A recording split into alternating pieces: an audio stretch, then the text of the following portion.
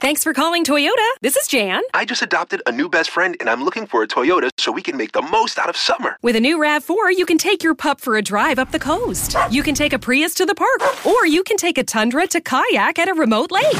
One problem, Jan. Oh? My new best friend's a cat. Your summer starts here, but it all ends June 3rd. Toyota, let's go places. Dealer inventory may vary. See your participating Toyota dealer for details. Visit your Front Range Toyota stores today. Toyota, let's go places. And ball in the air, deep right center field. Two-run home run, Trevor Story. Way back, Myers, watch it go out. Chuck Nasty. Two-run home run, David Dahl. And Nolan drives this high in the air, deep left field. Take a good look, you won't see it for long.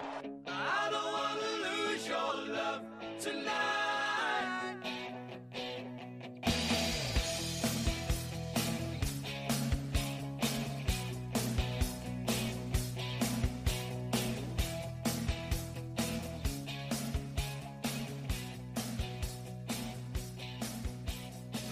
Welcome into the DNVR Rockies podcast, brought to you by Mile High Green Cross. Make sure to sign up for their loyalty program and you will get 20% off your entire purchase once per month. I am your host, Drew Kreisman. I am the managing editor of DNVR Rockies. With me today is our guy, Patrick Lyons. We actually had to do tag team duties earlier on the Denver Sports podcast, so this is our second time appearing on a podcast together today. But this one actually will be all about baseball. And while we've got some people along, if you want to fire questions at us by any means, anything, it's all on the table at this point. Got people on both the Facebook Live and the Periscope. Avs guys have the Twitch right now, so that's fun. We've got a lot of live video going on the DNVR side right now. But today I figured, Patrick, we would do a follow-up conversation to an article I published on thednvr.com for subscribers just a few days ago, in which I really named, anytime you do something like this, there's always going to be personal bias and personal preference involved. And so, as much as I would like to say it's 100% the official DNVR starting 5 best Colorado Rockies pitchers of all time, definitive. It was the guys I picked. Definitively Drew. That's right. That's correct. So actually, I thought that we would start there because you and I actually had some text back and forths about a few of the guys that didn't make the list, one of which I thought about for quite a bit of time when we went back and forth on.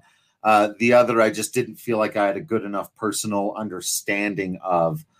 So before we get into the list proper, the best starting pitchers in Rockies history, the all-time starting 5, who are some of the honorable mentions, guys that just didn't quite make it in your mind? As far as guys that, didn't quite make it, Kyle Freeland, he still has a way to go, but as I'm sure anyone can acknowledge, he's on his way up. He definitely has that opportunity because once you hear the guys that are in the top 5, none of them are so solid where you're like, oh my gosh, this is just an all-time great pitcher overall. Rockies don't have any all-time great starting pitchers, but they do have some great Rockies pitchers. So Jhoulys Chacín was in the honorable mention category, I believe, and he's one that I actually believe should be in the starting rotation. We'll have to kind of discuss that. There's other guys on the fringe that have at least put forward, a handful, and by Rockies standards, that means 2 really good seasons, like Tyler Chatwood, John Thompson, Armando Reynoso, Roger Bailey. We dug really deep. We dug really deep for this list. As Patrick went to Roger Bailey, y'all. Like that, like we're getting in there. Will asking, was this pitcher's career or single seasons? This was their career, but as a Rocky.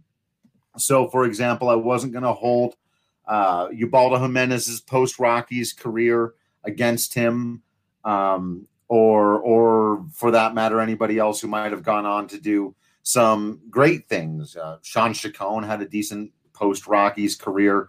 I'm trying to think of guys like Pedro Estacio had a decent post Rocky's career. I still think he's an honorable mention. So it wasn't really make or break in too many situations, but that was the idea. But also their whole careers, so I wasn't just taking them in their prime. And I think that's what got a lot of guys like Tyler Chatwood. And if we want to get into it now, Jhoulys Chacin. I think he's just one of those, like, his numbers always looked a little bit better than he was. It always took a bit of convincing. It never felt like he had any kind of killer instinct, or, if I may give shudders to our friend Manny, a kind of winnability. It felt like he dominated bad teams and he lost to good ones, and he never outpitched another team's ace ever in his life. And the way his career in Colorado ended, I think with him more or less just quitting on the team, just showing up to spring training way out of shape at the end of a contract, and the Rockies saying, you know what, dude, after a down year too, and it was just like, and no one was hurt. That's what's so weird to me, is like nobody, when this guy left the team, still he wasn't ancient. He's still not. But he left the team kind of in the middle of a physical prime, and no fans were crying out, I can't believe they let go of Chacin. It's like people were looking at that dude like he's cooked. Turned out maybe not, but hey. That's a fair estimation, and I think some of that, does go into it, because again, this is all in fun, but when you're coming up with your dream rotation, you don't want a guy that's going to quit on you, right? You have, you can look at the statistics of Bob Gibson, and you might not be blown away by, his career numbers didn't get 300 wins, but you hear anyone that played ball in the 60s and even the early 70s, Bob Gibson's the first guy that they're going to mention when they talk about winning a big game. So a lot of that does factor in. I think with Chacin, actually, to go back half a step, I think one of the factors in trying to evaluate the all-time great starting pitchers in this organization is to almost forget about their worst seasons. If you remove any of those negative WAR seasons, I think that could help give a better understanding as to who the outliers are, or who the pitchers who have dominated, right? Because not too many Rockies pitchers have dominated. It's literally been Freeman and Ubaldo Jimenez, Freeland and Jimenez, who have even gotten Cy Young votes, right? So if you just at least take away all of the negative WAR that's going to bring down a guy's career WAR, now let's just say, okay, who's put together 2 or 3 really solid seasons? And that, I think, is going to separate some from the pack. Then you can give bonus points for just an overall more consistent career. Jeff Francis was a guy who was on the honorable mention list, and he's got a lot of I was going to say, if we're doing that, I think Francis is the guy who benefits most from it, because he also has the benefit of having, like, there's a lot of these guys. Chatwood and Chacin have the problem of their best years came when the Rockies were just bad. Yeah. And some of these other guys, particularly Jeff Francis, would have the benefit of his best season came during the Rockies' best season. And then Ubaldo and Jorge De La Rosa both have that, where they were really good when the Rockies were competitive. I think you can award bonus points for those playoff years, right? You look to see maybe who was kind of the leader of the staff in 95, 2007, 2009, 17 and 18. And you might say, okay, that's worth a little bit more, because if you're leading the staff in the year 2000, 2001, there's actually, I went back and was looking at all this data, and there were years in which, if you look at the top 50 single season WAR leaders, according to Baseball Reference for the Colorado Rockies, there are a handful of years in which you see little to nothing going on. Between 2001 to 2003, no one is in the top 50. So those 3 years, 01, 02, 03, back when you were spending $172 million on Mike Hampton and Danny Nagel. Right. That's we remember. That's a little feeder. That's a little teaser for tomorrow's Rockies review, actually, where I jump into a pretty big 2 series of games that they had both pitched back in 2001. But you kind of have those little vortexes where there's little to no representation of anybody contributing in any fashion whatsoever. So you take all those things into consideration, and it might bump up a Jeff Francis. He has his 2 best seasons aren't incredibly high up there, but he's got some in the 50 to the 100 range, so to speak, as far as starting pitchers go. And as we know, WAR can be particularly difficult on Rockies pitchers, and I'm still there's a lot of stuff like WAR for pitchers that can be a little bit wonky, but I also think that for the most part, it matches up with the eye test here. I do think it underrates a guy again like Francis, where when you go back and look at, the games he pitched in the years where the Rockies were competitive, most particularly 2007, he was just a massive difference between them being there and not, and some of those things are lost in the environment, and we know all of that. But it goes back to your first point. The Rockies haven't had great pitchers over their history. They just haven't. And that's actually, I think, symbolized by 2 of the guys who I did end up putting into the top 5. But before we get there, were there any more of these fringe guys that we wanted to dive into? Did we miss any? Well, when compiling the list of the top 50 single seasons by, BWAR, Baseball Reference WAR, and again, we know that there are no great metrics that can really capture what it means to hit at Coors Field as well as to pitch at Coors Field, right? We know that. But all of these guys have that same element and that same factor. So I think for this group, it's the one time it's fair and we can say, okay, well, this is clearly better than that. Sure, there could be a little degree, an element of there being some variability, but for the most part, in this case, we can say that they're, fairly true. Guys who have had 2 years within the top top 50 for starting pitchers in WAR. Brian Bohannon had 2 seasons at 3.1 in 1999 and the year 2000. As referenced, Tyler Chatwood had a season at 3.5 in 2013, and in 2016 was at 3.3. We have the 2 for Jeff Francis, and the 2 guys I had mentioned earlier, Armando Reynoso in 93 had 3.2, and in 96 had a 3.4 WAR, and John Thompson in 97-98 had a 2.8 and a 2.7 WAR. So those are the guys that have had at least 2 seasons within the top 50 all time for Rockies pitchers. Yeah. And I think one of the other things, the other patterns that emerges as we go through all of this, you'll start to see is that these guys who do have good individual seasons often don't last very long. Ubaldo Jimenez is probably the poster child of this. Of course, he made the rotation.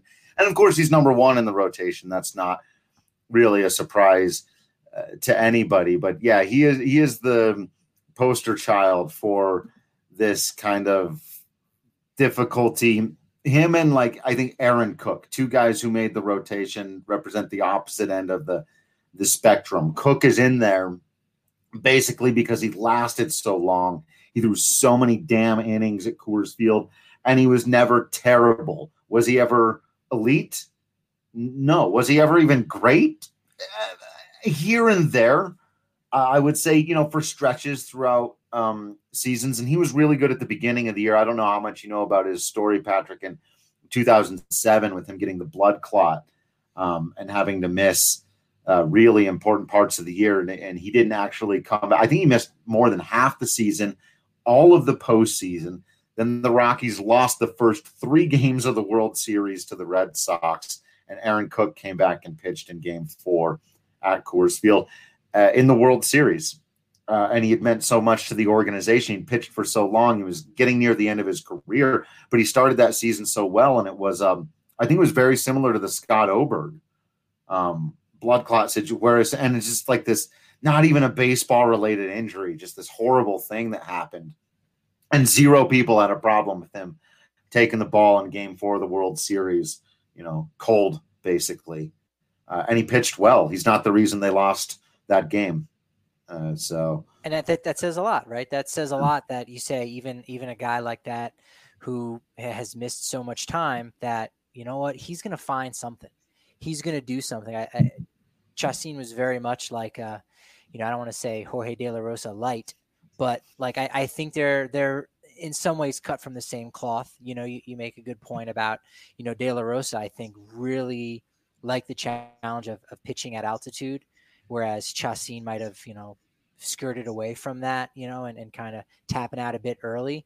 But, I think both of them are on the, same side of the spectrum as far as being effective, being effective starting pitchers. One of the other things I wanted to look at, if you think about elements of being a successful pitcher in Colorado, is FIP. So for those who don't know, FIP is Fielders Independent Pitching. So taking out a lot of the elements of there being a large outfield, positioning of players, and almost dumb luck, right? So if you have a good FIP, that means you're getting guys out on your own. You are controlling the things you can control, right? You're not walking a lot of hitters. That's something that a pitcher can control. And you're not giving up a lot of home runs, which is another thing a pitcher can control. And you're striking guys out. Those are the things that you can do as a pitcher to, have a little bit more dominance. So I went back to look at, again, the all-time records for Rockies pitchers. And Ubaldo, the first and the third highest FIP of any pitcher in Rockies history. Number 2 was John Gray, but there were a couple others that had jumped out, like Tyler Anderson's 2016 season.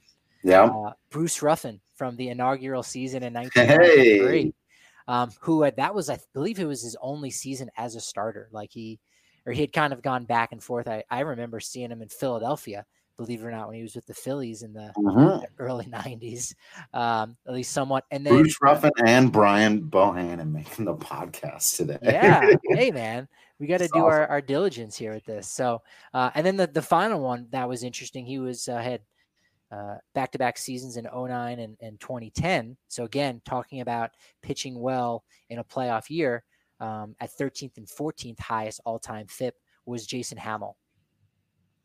Yeah, Hammel was another one of those guys who had his best years at the right time with the Rockies too. He was really good in 2007 and 2009, I want to say. That sounds correct.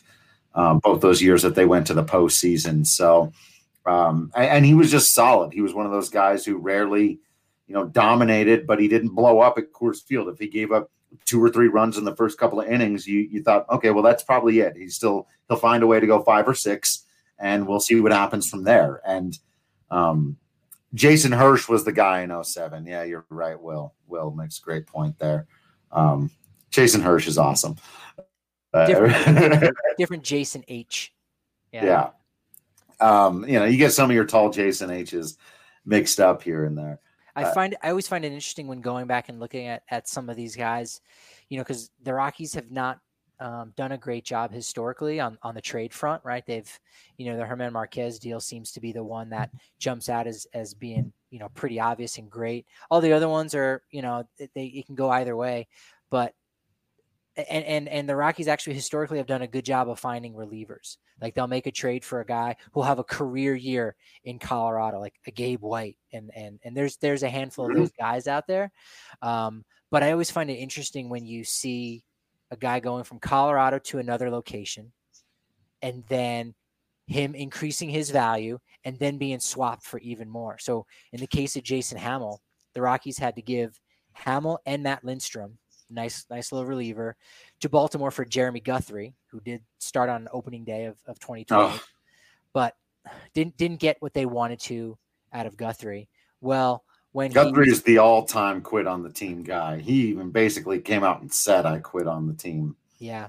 And so then Hammel, signs as a free agent with the Cubs, similar to Tyler Chatwood, and then goes over in a package deal with Jeff Samardzija for, amongst others, Addison Russell, right, 2-time All-Star. So again, it's interesting how a pitcher gets older, and yet you can get a top prospect like Addison Russell for a pitcher as soon as he leaves Coors Field. So that's just the story of the Rockies, and they can't do anything about that. There's nothing that, a GM with a magical touch. I don't even think if Dave Dombrowski came to Colorado and traded any and every prospect, which he would do. If he would really have any diamonds in the rough in that instance. It's just a cost of doing business at altitude. Yeah. In fact, There may be only one thing you could do. Ooh, what's that? You brought his name up earlier, but I got to tell you, the following statistics are brought to you by Manscaped, because you're going to need to be clean and fresh for what's about to come your way. You're not going to be able to handle the fire. You're going to get lit up if you're all, unkempt down there. You don't want to be unkempt. You want to get the Lawnmower 3.0. You want to get, look, I'll tell you, it's worth it for all the good smelling stuff you get in the package. The 3.0 kit, it's fantastic. You're going to have stuff to make yourself smell fantastic, to make yourself feel fantastic, and to shape it up a little bit. Make sure that you save your balls. That's what you got to do. Save your balls. Make sure you don't nick them. Make sure you don't nick them. Make sure you're clean for the following statistic, because if you are not, it'll singe you. You're going to get singed. I know most people know it. I never stop getting blown away by this. Again, Manscaped.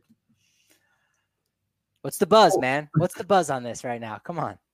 Jorge De La Rosa won 72% of the games that he pitched at Coors Field.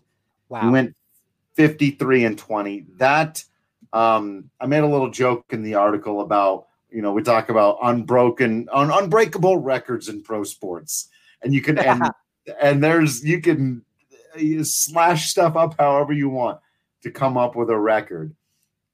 I'm not sure anybody ever is going to win 72% of their games at Coors Field, visitor, home player, or otherwise. If you could, and it's funny because I gave Ubaldo Jimenez the top spot because we're baseball people and we look at the numbers and go, holy shit, that guy struck a lot of people out. And and you remember like waking up in the morning going, Ubaldo's going to pitch today. I'm getting in front of a television. And I don't know that we ever felt that way about Jorge De La Rosa. But if you were being a smart GM, and you could give Patrick Lyons, GM of the Rockies, a magic wand and say you can clone one player, and you get 5 of him, and that's your starting rotation.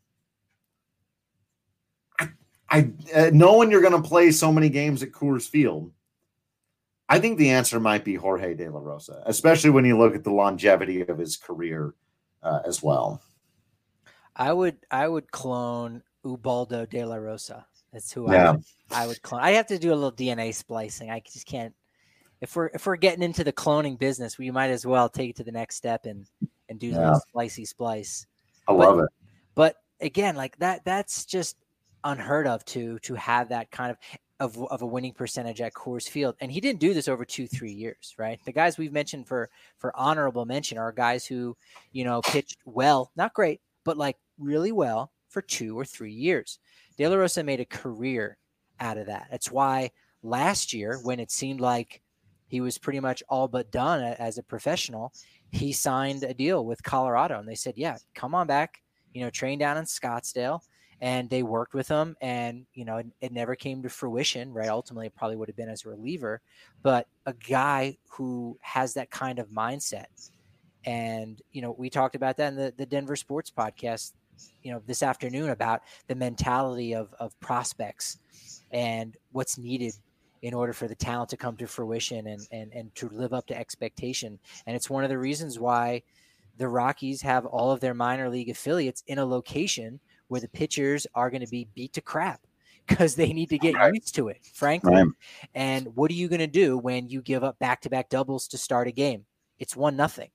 You still have 7 more innings to go. So get that out of your head, forget it, and get tough. And Jorge De La Rosa was one of those guys that knew, a quality start at Coors could essentially be 5 innings, giving up 4 earned runs. And there's a lot of guys that couldn't really deal with that. I'm telling you, they could 100%. They couldn't deal with it. And Jorge was like, you'd see him after games, you'd just be like, hey, we got the win. Just like that's what it was about for him. And he figured out a way to mentally absorb all the runs he was going to give up and the fact that the ERA wasn't going to be what it, there was only one period of time where Jorge De La Rosa really flirted with dominance. And it's sad, dude, because there was basically this half a season at the end of 2009 where Ubaldo Jimenez and Jorge De La Rosa, it was the spliced pitcher you were talking about. The Rockies had arguably, for the only time in their history, for about a 2-month span, the best 1-2 pitching combination in baseball. They really did. Ubaldo was on fire. Jorge De La Rosa was actually better at the time because Ubaldo was like building up toward the run he would go on in 2010. De La Rosa was absolutely destroying people. And if I'm not mistaken, he was throwing a no-hitter in Los Angeles at the Dodgers. And again, the Rockies, this was the year the Rockies would go on to their most wins ever, late in the season when he got hurt. And he would end up missing the NLDS. The Rockies lost to the Phillies in a very, very close series, but it just heartbreaking fashion. Houston Street giving it up at the end to Ryan Howard. I'm getting down the rabbit hole now, but that was the best dominant pitching this franchise has ever seen with those two guys for that short period of time, and it fell apart so sadly. And that's what it's going to take for the Rockies to get back to the top of the mountain. They're going to need two strong horse, workhorse pitchers at the top of the rotation, a competent number 3 and a 4 and 5 guy that can get them through the season. But ultimately you don't have to rely on them that much. And that's when you can go into the playoffs and do it. Absolutely. You need those two guys. And in 17, they had it with Gray and Marquez, and unfortunately they weren't able to go anywhere after getting knocked out by the Diamondbacks. But you saw once they were able to, get past the Cubs in 2018 that they had a legitimate shot. Now, the bats didn't come together, and starting pitching really, didn't do so well in Milwaukee. But I mean, that rotation of a rehabilitated John Gray, Kyle Freeland, 4th place in the Cy Young voting, and Germán Marquez, those were the guys. And Antonio Senzatella was no joke at that time either. So that 2018 squad, really could have done some things, but you don't get to the playoffs unless you have that full rotation headed by two guys. You need a 2-headed monster. No two ways about it. Well, speaking of 2-headed monster, those were the guys that filled out the bottom of my rotation. And I'll say this, I tried to talk myself out of it, but I do think that this is part of why, regardless of whatever else was and is going on in the world and whenever baseball comes back, why my opinion about the Rockies is probably 5 to 10 wins more than a lot of other people's opinions about the Rockies are. They've got 2 of their 5 best starting pitchers of all time in my mind, and they're both still in their mid-20s. I guess John's now 28, so he's right in the middle of his physical prime here. But John Gray and Germán Marquez are the best strikeout artists in team history so far, if you're just going off of Ks per 9. And they obviously haven't been around quite long enough to build up certain counting stats, like, say, wins or even total WAR. Those you've talked about already. They do have some individual seasons under their belt that are pretty impressive so far, especially when you consider age. And so, there's a little bit of projecting into the future here, but it's also like just assuming they're not going to fall completely off the table, which we've definitely seen before. But even in that way, like, you can pretty much I think Gray already actually just has to be there. Marquez, I'm projecting a little bit. Sure. You're not erring on the side of caution, but that he's got more positive WAR seasons than negatives, right? Because if you go ahead and subtract, a couple bad seasons, then, he's going to look like a Jeff Francis possibly, and his career WAR is going to get impacted by that. But, to go back to the numbers that we're looking at, because let's face it, there are ways that we can evaluate pitchers, and since they're all Rockies pitchers, we can see that Germán Marquez is, according to FIP, right, getting guys out, controlling the things that you can control, has the 4th highest all time, and has 2 other appearances. So he's got 3 already, and essentially 3 full seasons. So he's delivered on that. And you know what else I like about it along those same lines? He's got the lowest walk rate as a starter in franchise history, and he just turned 25. Again, so it's like that you can control. And you know what? There's a guy, some of you remember Carlos Silva, that I had some interest in. He was with the Twins and Cubs. And the dude always had such a low whip because he never walked anybody, but he never missed bats. So he would just give up doubles and homers all the time. So you're like, wow, this guy should be really good. He's not putting anybody on base. Yeah, because he's just putting over the heart of the plate. He's giving up these meatballs. But Marquez, like you said, he's not walking guys, so that means he's throwing more strikes. Well, what's happening with those strikes? They're being hit on the ground, right? They're weak hits, weak singles, things of that nature, and he's really effective. He's already 6th in career WAR as far as starting pitchers go. So you say, all right, he's not 5th, but he's 6th. But then if you look at career ERA, he's 4th. Yeah. So you take that and you can push a guy like let me see who on the list ended up getting affected. No, he's 5th among starting pitchers. He's 5th among starting pitchers. Steve Reed is 5th overall, but he of course is a reliever. So Herman Marquez right there. If you just look at career WAR for such a young guy, there's a reason why they locked him up to a long-term deal, right? They've got his services essentially until 2021. I think, like you said, with John Gray there and the two-headed monster between Gray and Marquez, and you could potentially throw Kyle Freeland into that. But the saddest part I think about, well, it's not the saddest part of COVID-19, but one of the sad things for Rockies fans, if we're just focusing on Rockies baseball, is that if there is no 2020 season, or if it's incredibly abbreviated, that means you only have next year. You only have 2021 with John Gray in your rotation.